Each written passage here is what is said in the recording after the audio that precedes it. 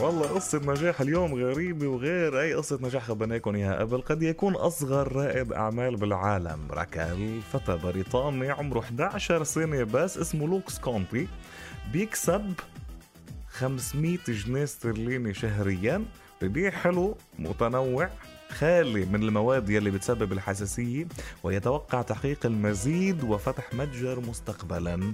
وهذا الشيء عم بيساعد عائلته وعم بيساعد أهله كمان. هو عنده حساسية شديدة للفول السوداني وأشجار الجوز طبعا. وكان دايما محبط أنه ما بيلاقي كتير قصص أو أشياء بالسوق له ما فيها شيء من مشتقات هذا الشيء. فقرر هو يعمل هيك حلوة، يعني ولد صغير فينا نقول اوكي على ابواب المراهقه. بعد شوي طلعت براسه فكره من شيء هو بيعاني منه، دعموه اهله بهيدي الفكره، صارت تساعد البيت كله، وحقق نجاح وحقق شهره، ودنا عم نحكي عنه بالامارات.